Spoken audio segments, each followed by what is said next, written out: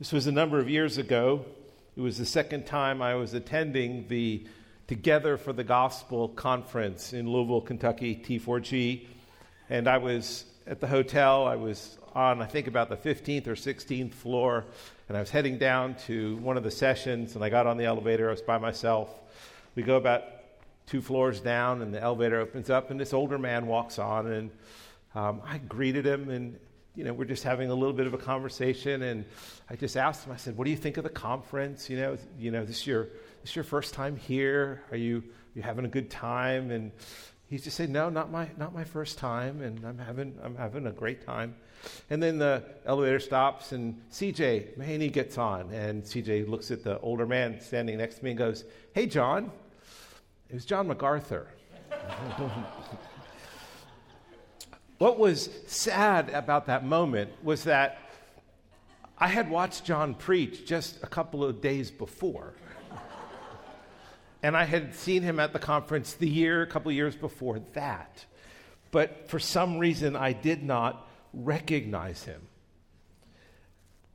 Now, for more than a year and a half, we have been studying Matthew's gospel. This gospel was written to help the original readers, primarily a Jewish audience at that time, recognize and know and believe in Jesus Christ as the Messiah, the incarnate Son of God.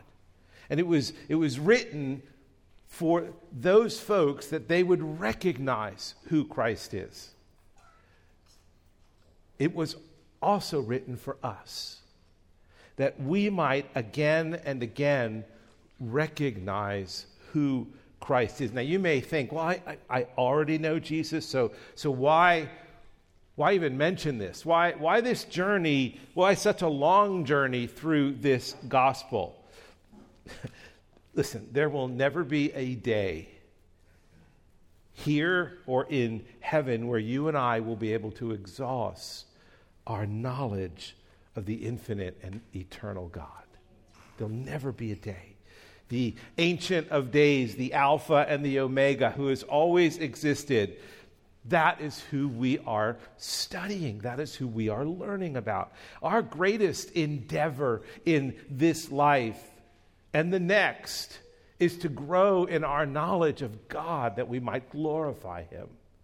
That's what we've been called to. Paul writes in Ephesians 1:15 through 21, he writes, for this reason, because I have heard of your faith in the Lord Jesus and your love toward all the saints, I do not cease to give thanks for you, remembering you in my prayers, that the God of our Lord Jesus Christ, the Father of glory, may give you the spirit of wisdom and the revelation in the knowledge of Him, having the eyes of your hearts enlightened, that you may know what is the hope to which He has called you, what are the riches of His glorious inheritance in the saints, and what is the immeasurable greatness of His power toward us who believe. This is why we have spent more than 18 months in Matthew's gospel. For this reason, my friends, that you may grow in the knowledge of Him. Your knowledge of Him may be new, it may be long-standing, but may you grow. That the eyes of your heart would be enlightened, that you may always be reminded of the hope to which He has called you, never forgetting this glorious inheritance. And that is why we meet every Sunday. That's why we're here, to explore once again who Christ is, to recognize His wonderful attributes, to see that we have come into the presence of the Alpha and the Omega. That is what happens when you come here on a Sunday. It's why we anchor our entire meeting around the continual reading of God's Word. It's why we preach. And this is what Matthew is attempting to accomplish in his gospel. That's why he wrote this gospel, that we might know and grow in our knowledge of Jesus Christ. So look with me in Matthew 17, that we might once again meet with the Savior who is present and speaking to you and I through these very words. Matthew 17, verse 22. As they were gathering in Galilee, Jesus said to them, "The Son of Man is about to be delivered into the hands of men, and they will kill him, and he will be raised on the third day." And they were greatly distressed. When they came to Capernaum, the collectors of the 2 drachma tax went up to Peter and said, "Does your teacher not pay the tax?" He said, "Yes." And when he came into the house, Jesus spoke to him first, saying, "What do you think, Simon? From whom do the kings of the earth take toll or tax? From their sons or from others?" And when he said, "From others," Jesus said to him, "Then the sons are free. However, not to give offense to them, go to the sea, cast a hook, and take the first fish that comes up. And when you open its mouth, you will find a shekel.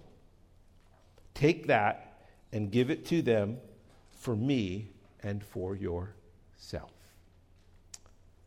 Let's pray. Father, thank you for once again being present among your people. And thank you for giving us the Holy Spirit to have eyes to see and ears to hear and hearts to understand. And may we understand your words today, that we might live for your purposes, your glory. So make yourself known. Help us to recognize even further who you are, that the world might know who you are. We pray this in your Son's name. Amen. Jesus has been ministering for almost 3 years, and in that time, he's been preparing his disciples for the mission they will soon have before them. From the very beginning, he has been preparing them. They haven't always recognized it. They haven't always understood it, but he has been preparing them. He's demonstrated for them his power, his omnipresence, his omniscience. He's demonstrated for them his power over sickness and sin and death. He's revealed himself to them again and again. Each story that we read, and many of the theologians, the commentators, they don't call them stories, they call them pericopes. And I think it's actually a cool word to describe a story. But every little pericope, and there are 2 here that we read, every little pericope or story in Matthew's gospel has a purpose. Jesus is preparing his disciples for what is to come. For both his crucifixion, his death, his resurrection, and preparing them for their mission as they've accompanied him on his mission. And these 2 stories or pericopes fulfill Matthew's goal to teach his readers, us, and those who shortly follow these disciples, about the Christ. To remind us, to help us recognize once again, because that's exactly what Jesus is doing in these stories in order to prepare his disciples for what's to come. He's trying to help them recognize who he is. And they've had a hard time of it. So 2 points to consider in our passages this morning: the human and divine nature of Christ, which is so crucial, so critical to these men and to us understanding our whole purpose in life, understanding the human and divine nature of Christ, and secondly, the mission of Christ and his disciples. That's what Matthew wants us to see in this passage. The first thing we see is his human nature. Let's look at his human nature before we look at his divine nature. Matthew uses this story to remind us of Jesus' identity as a man. As they were gathering, verse 22, in Galilee, Jesus said to them, "The Son of Man is about to be delivered into the hands of men, and they will kill him, and he will be raised on the third day." And they were greatly distressed. Matthew reminds us of Jesus' identity as someone who is human. He came to earth in human flesh so that he could satisfy God's justice for our sinful rebellion. A man had to die. A man had to pay the penalty for sin. A man had to experience the wrath and judgment of a holy God so that God's justice could be served. Matthew, in telling this story, is establishing Jesus' humanity, his incarnation. And Jesus foretells this concerning himself, that he will be betrayed and he will be killed. And he's done it out of love for us, that we might experience the redemption of saving grace. Now understand this, God cannot be killed. Only a man could die. The gospel is dependent upon Christ's humanity, not just his death,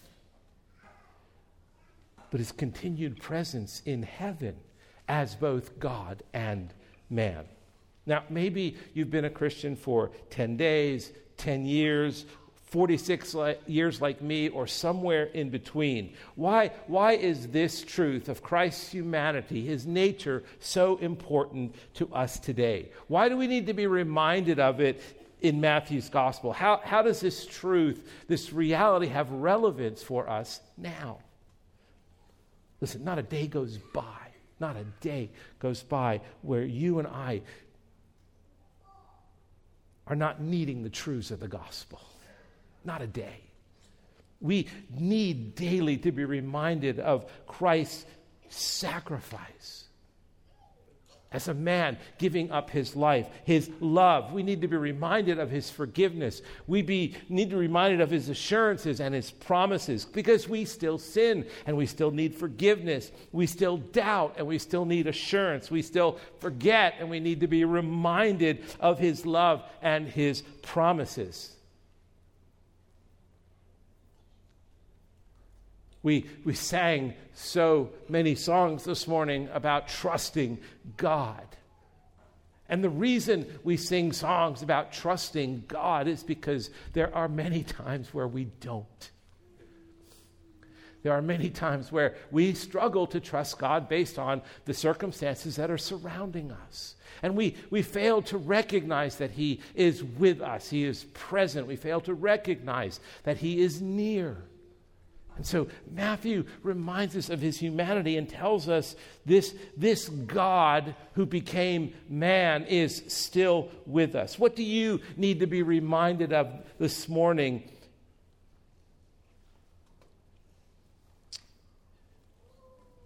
Hebrews 4:15, the writer of Hebrews says this: "For we do not have a high priest who is unable to sympathize with our weaknesses, but one who in every respect has been tempted as we are, yet without sin." Jesus sympathizes with you. Jesus cares for you. And we need to be reminded daily that he understands our human frailty, and frail we are. We pray for Despy, who is in an assisted living because of Parkinson's and MS. We pray for Bill, who's in the hospital with some unknown ailment. We pray regularly for Justin Cowan and for Walt and Kathy Rohr, and on. And all of us have frailties in our lives. And Jesus not only understands it because he's human, but he sympathizes with it. He understands pain.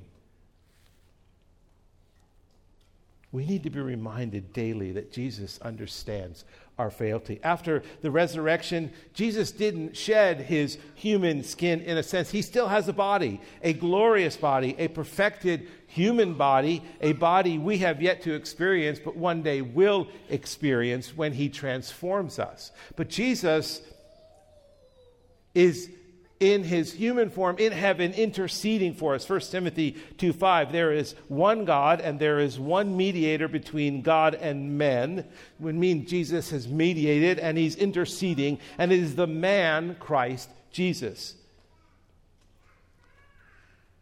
And so let us understand Jesus' human nature and what it means for us. Secondly, he has a divine nature. Not just a human nature, a divine nature. Jesus and his disciples are now back in Capernaum. They're in what were typically their headquarters. And after arriving, Peter is just pulled aside by these tax collectors who have a question for him. Now, understand, these are not civil or governmental tax collectors. And this passage is not about submitting to every human institution. That's not what this passage is about. These men are temple tax collectors. They were collecting what was known as the temple tax. The temple tax first appeared in the book of Exodus, having been instituted by God for the maintenance of the tabernacle and then the temple when it was built. And every male between the ages of 20 and 50 was required to pay that temple tax, which amounted to half a shekel. I have no idea what a shekel is worth today. Later, the priests and the leaders of the nation began to require it on an annual basis.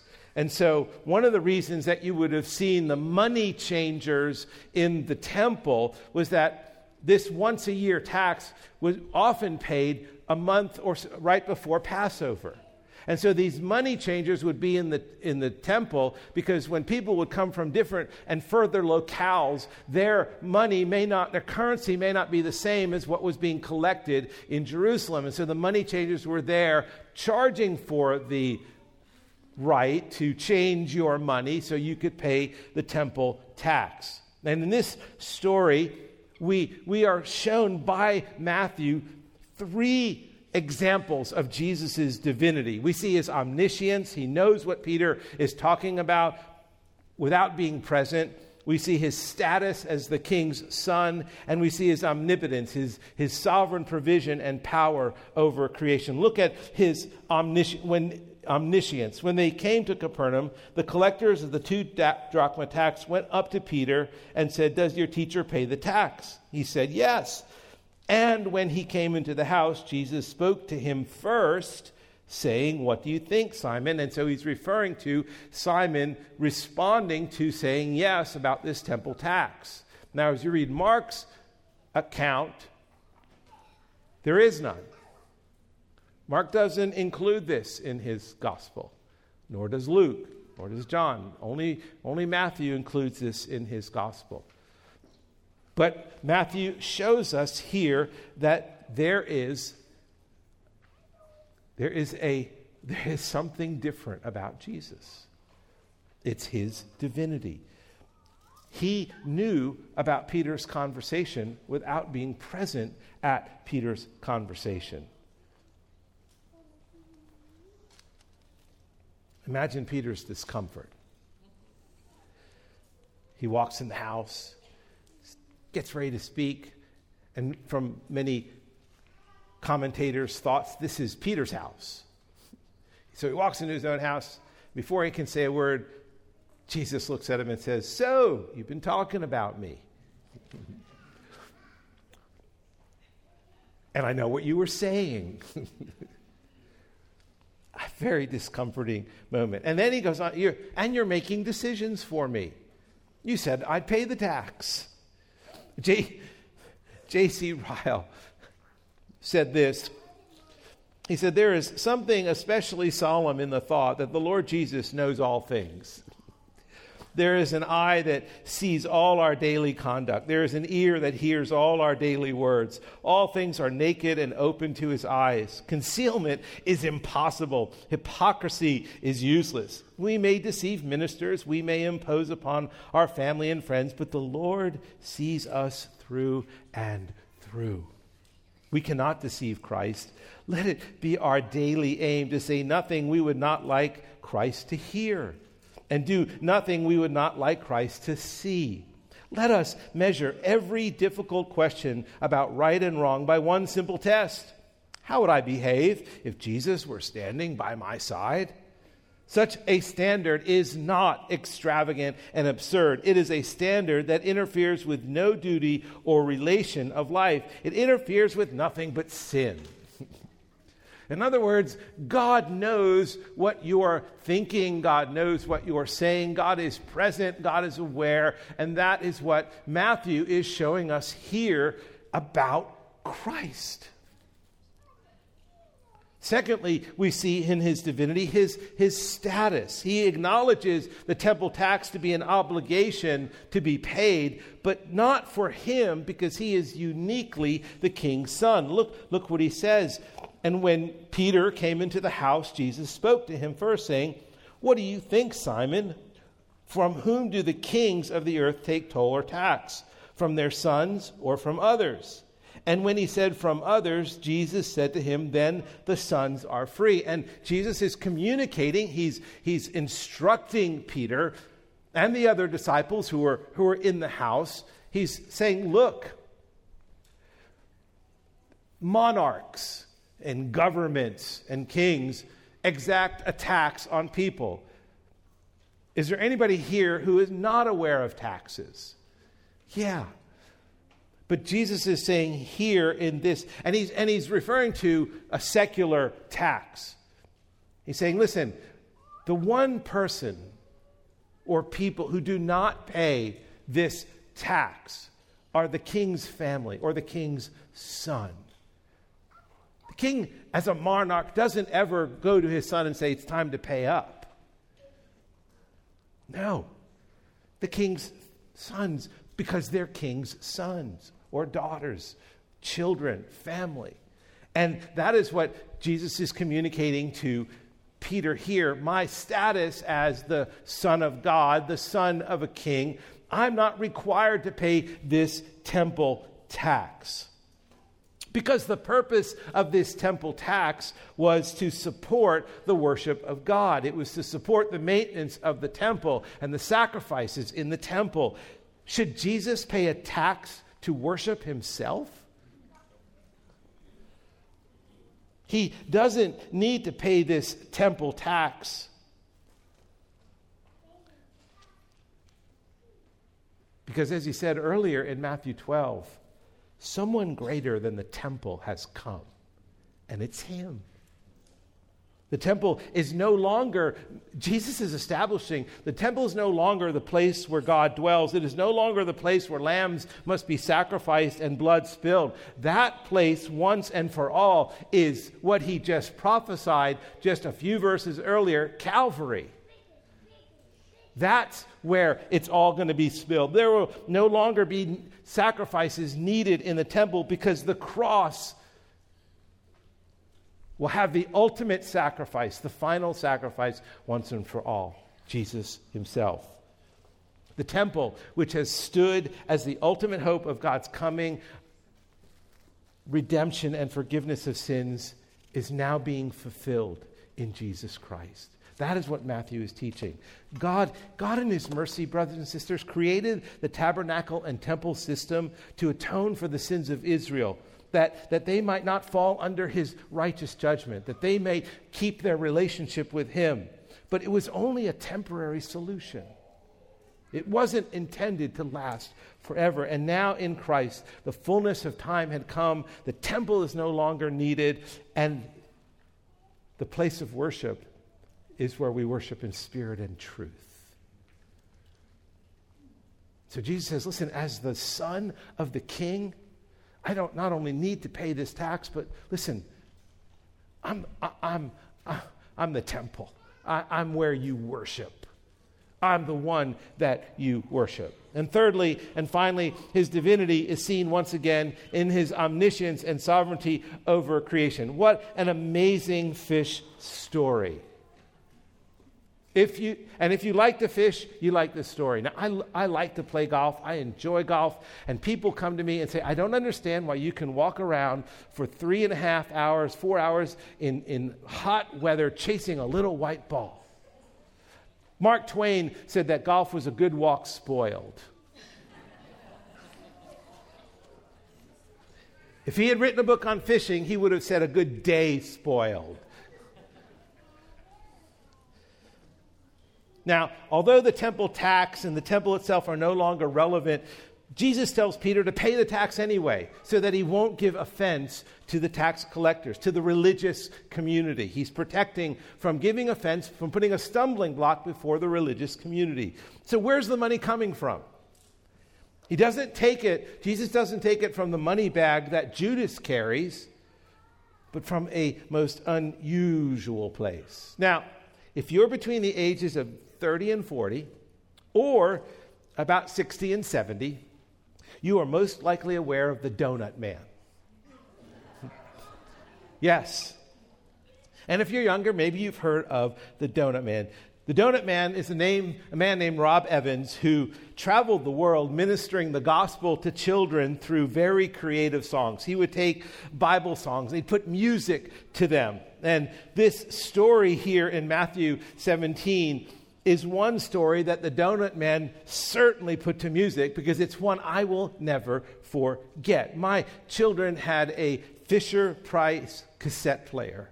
Now, for those of you who are younger than about 40, a cassette is this little oblong thing that has recording tape inside of it, and you listen to music or people talking on it. And my kids had a Fisher-Price cassette player, and whenever we'd go visit my parents, we were living in Atlanta at the time, we'd drive down to Florida, which was a 12-hour drive, they would put their cassettes in the Fisher-Price cassette player. And the one thing they would play over and over and over again was the Donut Man. And this one song was one of their favorites. Have you ever heard of a fishy bank? Not a piggy bank, but a fishy bank. Have you ever heard of a fishy bank? Well, that's what Jesus used. On that special day, Jesus came to pay. A fishy came to pay. He opened up his mouth and a golden coin popped out. Oh, have you ever heard of a fishy bank? Well, that's what Jesus used. And that's what the story's about. In an unusual miracle story, we see Jesus' omniscience and omnipotence, his sovereignty over creation. A funny story, an interesting story, a story not appearing in the other Gospels. And interestingly enough, it's a story where we never see the end to it. Jesus just tells Peter, go fishing, the first fish that you hook, pull it up, pull out a coin, and pay the tax. But we never see that happen. But that doesn't mean it didn't happen. Matthew recorded it because that's what I'm sure did happen. Peter is to pull the very first fish, and he will have what he needs to pay the temple tax in this supernatural provision. And so in this story, we see his omniscience, we see his omnipotence, we see his sovereignty. And so that is the first thing we see. We see Jesus' human nature and his divine nature. And that's what Matthew wants you and I, brothers and sisters, to recognize as we read this story. He's human and he's divine. And then secondly, the mission of Christ and his disciples. Jesus' mission was and still is the salvation of souls. And he, in this story, wasn't willing to let a temple tax stand in the way of the gospel. So he pays the tax to further the gospel mission. He goes, then the sons are free. However, do not give offense to them by not paying the tax. So just go to the sea, find a fish, catch the fish, grab the coin, pay the tax. Let's move on from there. Listen, because of Christ's compassion and mercy, he did not want to put a stumbling block before the gospel. Now, Jesus never compromised the truth. He never compromised where sin was involved. But here in this fish story, it is a compromise of sorts. He does pay the tax, although he's not obligated to pay the tax. He does it simply because it was not important to him. What was of greatest importance to him is the good news, is the gospel. Christ's mission was also his disciples' mission. It's what he's been preparing them for the past 3 years. And this fish story is a vivid object lesson about gospel ministry. His disciples are exempt from the temple tax as well because they are sons and daughters of the king. They belong to the kingdom. They don't have to pay the temple tax. But Jesus has Peter get the coin to pay for both of them, so as not to bring offense, to not bring a stumbling block before others. And this is also a vivid lesson on how not to put stumbling blocks before the gospel. It seems unusual for Jesus to say he didn't want to offend somebody because he did it so often. Like last week when we talked about his response to his disciples who couldn't cast out a demon. Oh, you faithless generation. But here he was willing to set aside his own rights for the sake of the gospel. Something he did in his incarnation. He set aside his heavenly rights, his heavenly glory. He laid aside his glory in coming to earth. That's what he gave up.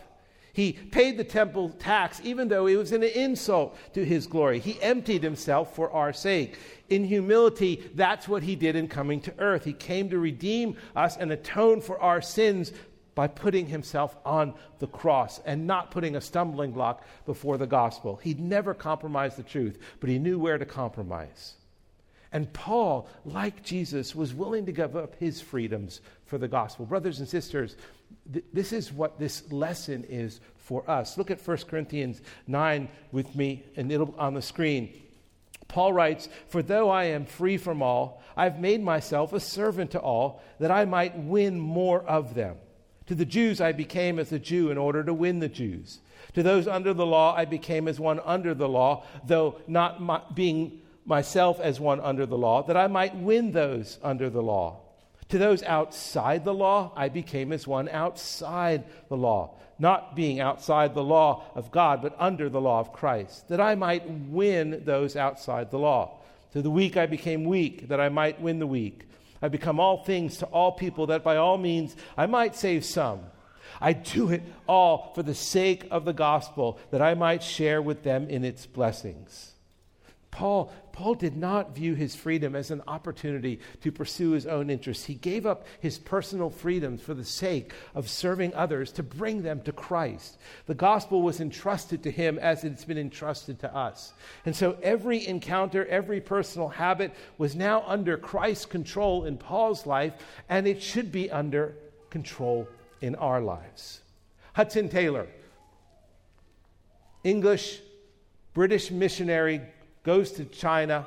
He has refused support because the Brits didn't think he needed to go to China. He goes and he begins trying to reach people for the gospel. Nothing happens. What does he do? He begins inculcating himself into the culture. He dresses like someone who lives in China. He has his hair in a certain way like someone from China. He begins to live with them. He set aside his own rights. He set aside his own freedoms to enter into their world that he might bring some to saving faith in Christ. And then the question we asked this morning, what freedoms for the sake of the gospel can we give up?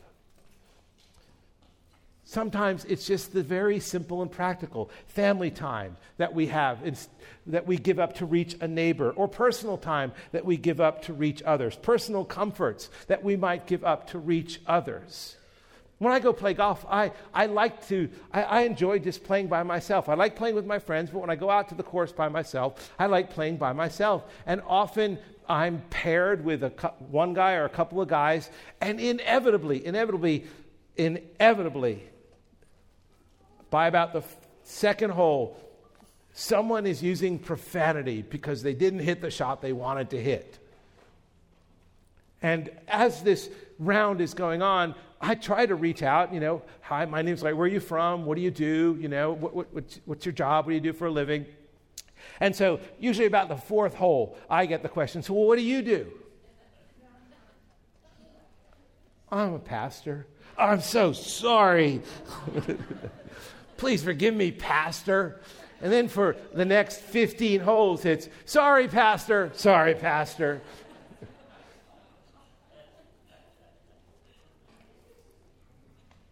Now, I don't like to listen to profanity, but in a sense, it's a freedom I give up. I don't want these guys, I don't want to put a stumbling block. Listen, I'm a Christian. Let me show you in the Bible. No coarse words. No. Now, I don't use profanity like them. I'm willing to give up a freedom. Matthew included this story to encourage us that in our mission, we are serving the all-knowing God. And although we are laborers and servants, we are not hirelings, brothers and sisters, but children who serve the King as sons and as daughters. We serve this God who is with us, who comforts us and cares for us and bears our burdens and provides for our needs and controls all things in the world. So we are never alone, and He is with us when we are on this mission. We are on a mission, but we are never alone. And this is what Matthew wants us to know by recording this story. Let's pray. Father, thank you that you sent others on mission to rescue us. Thank you that now as believers, we have the joy of knowing you and learning and growing in our knowledge of your divinity and experiencing the grace of your humanity, that we might follow in your steps. Help us to do that today, we pray. Help us, Lord, to be so gospel-oriented that lives are changed for your glory. In Christ's name, amen.